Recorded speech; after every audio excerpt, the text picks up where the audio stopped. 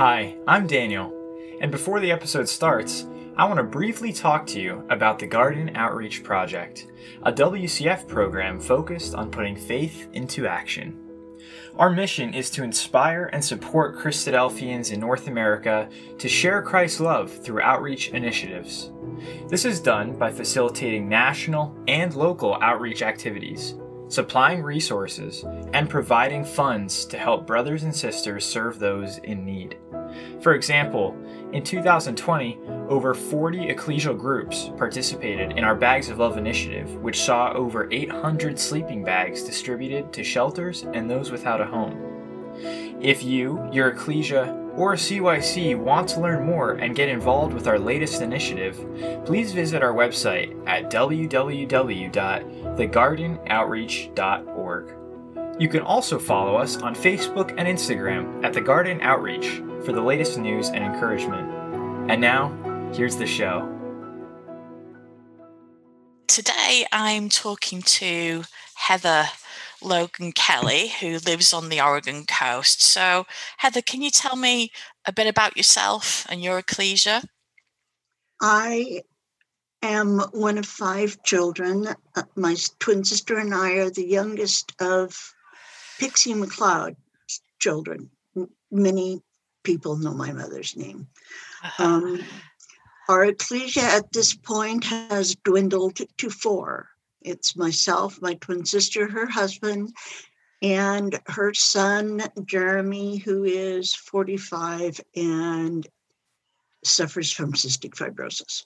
So you're in quite a small group there on the coast. Yes. Is that quite a struggle for you? How do you find that?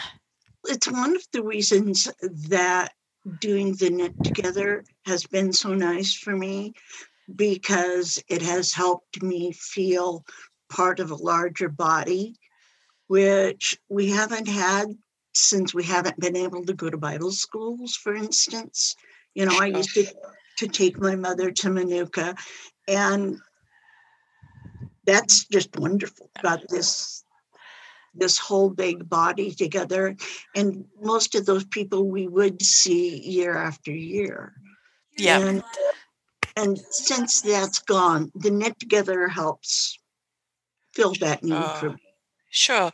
So tell me about Knit2Gether. How did you hear about it, and how did you get involved? I think that my brother-in-law, as recording brother, got an email, and Right. since he sees me knitting, he thought, so that was how I got involved. Sure. And when did you start knitting? I started knitting at a very early age because my mother really, truly knitted. I mean, she knitted beautiful, complicated things. Me, I'm on a much more basic level. I'm doing like baby blankets and shawls because one of the things that I got out of the Knit2Gether was that one of the ladies was sending things to the Indian reservations. Yeah. And I've been to those Indian reservations or through that country, and it's as desolate as you can imagine. It's barren. It's absolutely barren. And if they want to stay there and have any ethnic identity, then they can't go anywhere else. And there's nothing there for them economically. So I thought, okay, this is something that we can do to help. And Jeremy, my nephew, is like quarter Cherokee. Right. Yeah. So I'll discuss what has happened to the people on the reservations, and that any help that we can give them is a really good thing to do. Okay. So just to fill folks in, the Knit2Gether is a garden initiative. And basically, we're just encouraging brothers and sisters in North America to knit for anyone who needs help. So some of us have been knitting. I've been knitting hats for the homeless. Heather's been obviously knitting for the Indian reservations, which is great. And other people have been knitting for baby units, premature baby units in hospital. So there's all sorts of things that we've been doing. So when you've knitted an item, Heather, how do you get it to the Indian reservation? I haven't actually done it yet, but I got addresses so I can mail them directly to the people there who will distribute them. So it's pretty straightforward to do then. Just really get an address and really anything's welcome. Yeah. How we also did here when my husband and I first moved back to this area. I was just driving by a center, it's called the Devereaux Center for the homeless, and they just had things up on a signboard, foods that they needed, bread and sandwich makings that have proteins. That was how I first became aware of them. And so we have continued over the years, taking them food, taking them clothes. And so when the Bags of Love thing came up, I thought of them, and they were really excited when I went in and talked to the manager, because she said some of these people have never had a new sleeping bag with a zipper that works. Wow. Yeah. And it gets cold here on the coast. If you've ever camped out in tents, it gets cold.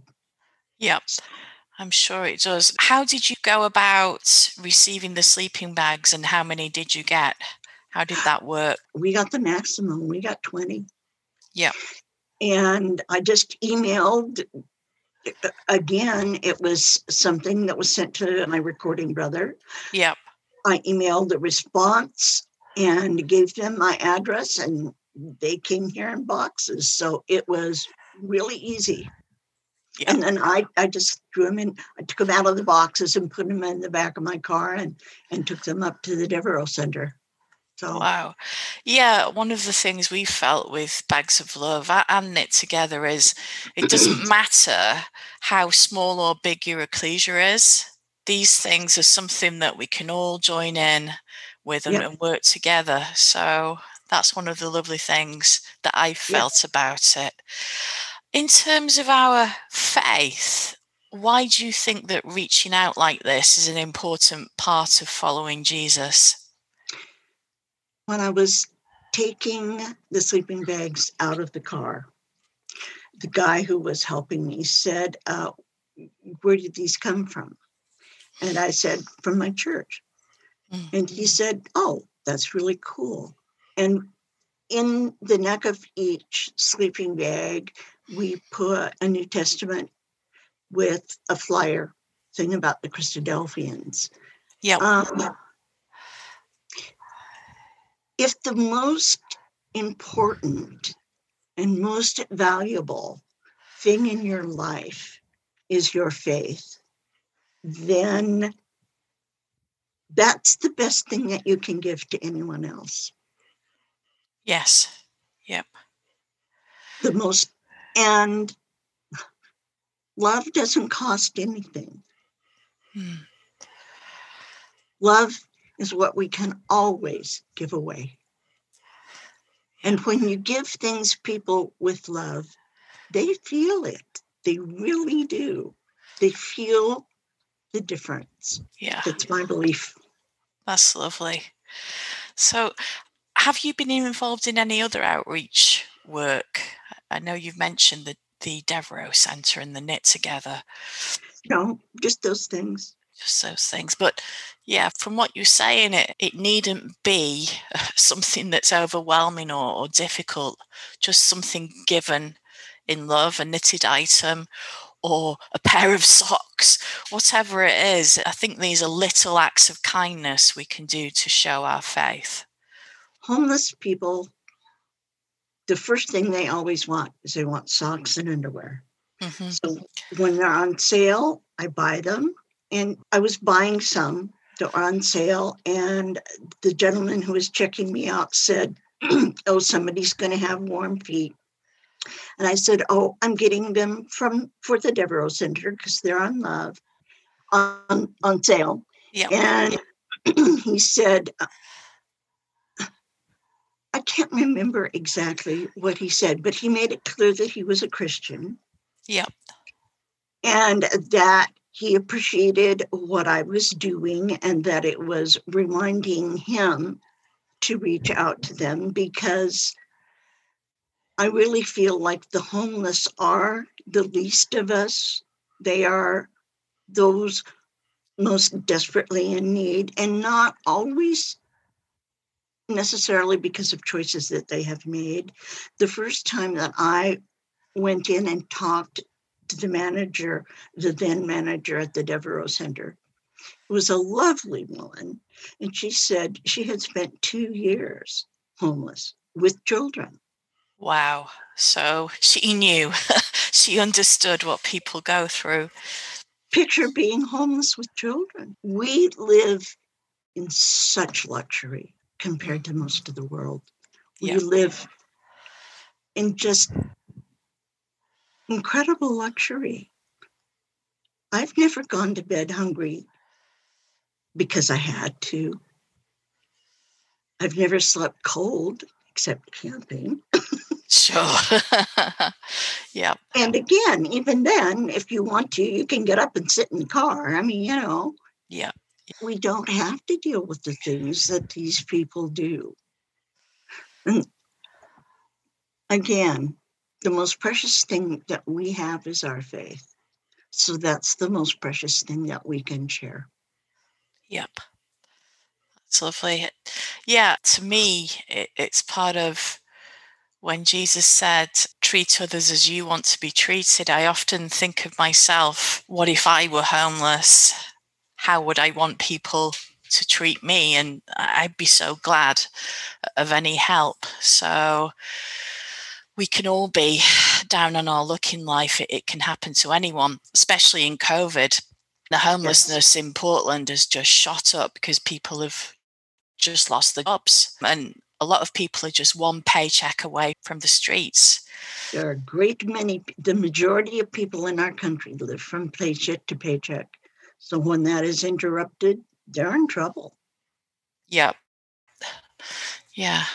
And I read somewhere something that quite stunned me, that the thing that protects us most from homelessness is not necessarily our family, but our church community. So if you're a member of a church, one of the main safeguards for people against ending up on the street was if they were a member of a church community, which surprised me in a way, because I guess being part of the Christadelphian community, in some ways we probably take it for granted. But as soon as I read that, I thought, yeah, I can't imagine anyone in our community, say if they lost their job or had a relationship breakdown, that they'd end up on the streets, because we just support each other. Yeah. Yeah. Thanks for the chat, Heather. Is there anything else you want to talk about? Nope. I'm good. No, that was great. I think if we can just encourage people, I think sometimes people think, well, I'm on my own, or I'm part of a small ecclesia and we're all getting old and we can't do anything. What you've just shown is that's not true. We can always do things. You can always find something. There are always people in need. And I'm really jazzed about being able to send things to the Indian reservations, because I didn't have that information before, but it's something that has always really touched my heart. Yeah. That's really great for me. Okay, that's fantastic. Well, I hope to see you next Monday for our next Knit Together virtual meetup. I've got to say, I'm really pleased with how they've been going. We didn't know what to expect or who would come along, but it's a really nice group. And I always feel better after our virtual knitting time than I did before. So that's got to be a good thing. I agree. I agree. It's a blessing. Yeah. Okay. Well, lots of love, and I'll see you next week, God willing. Okay. And thank you very much. Thank you. You're very welcome. Bye-bye.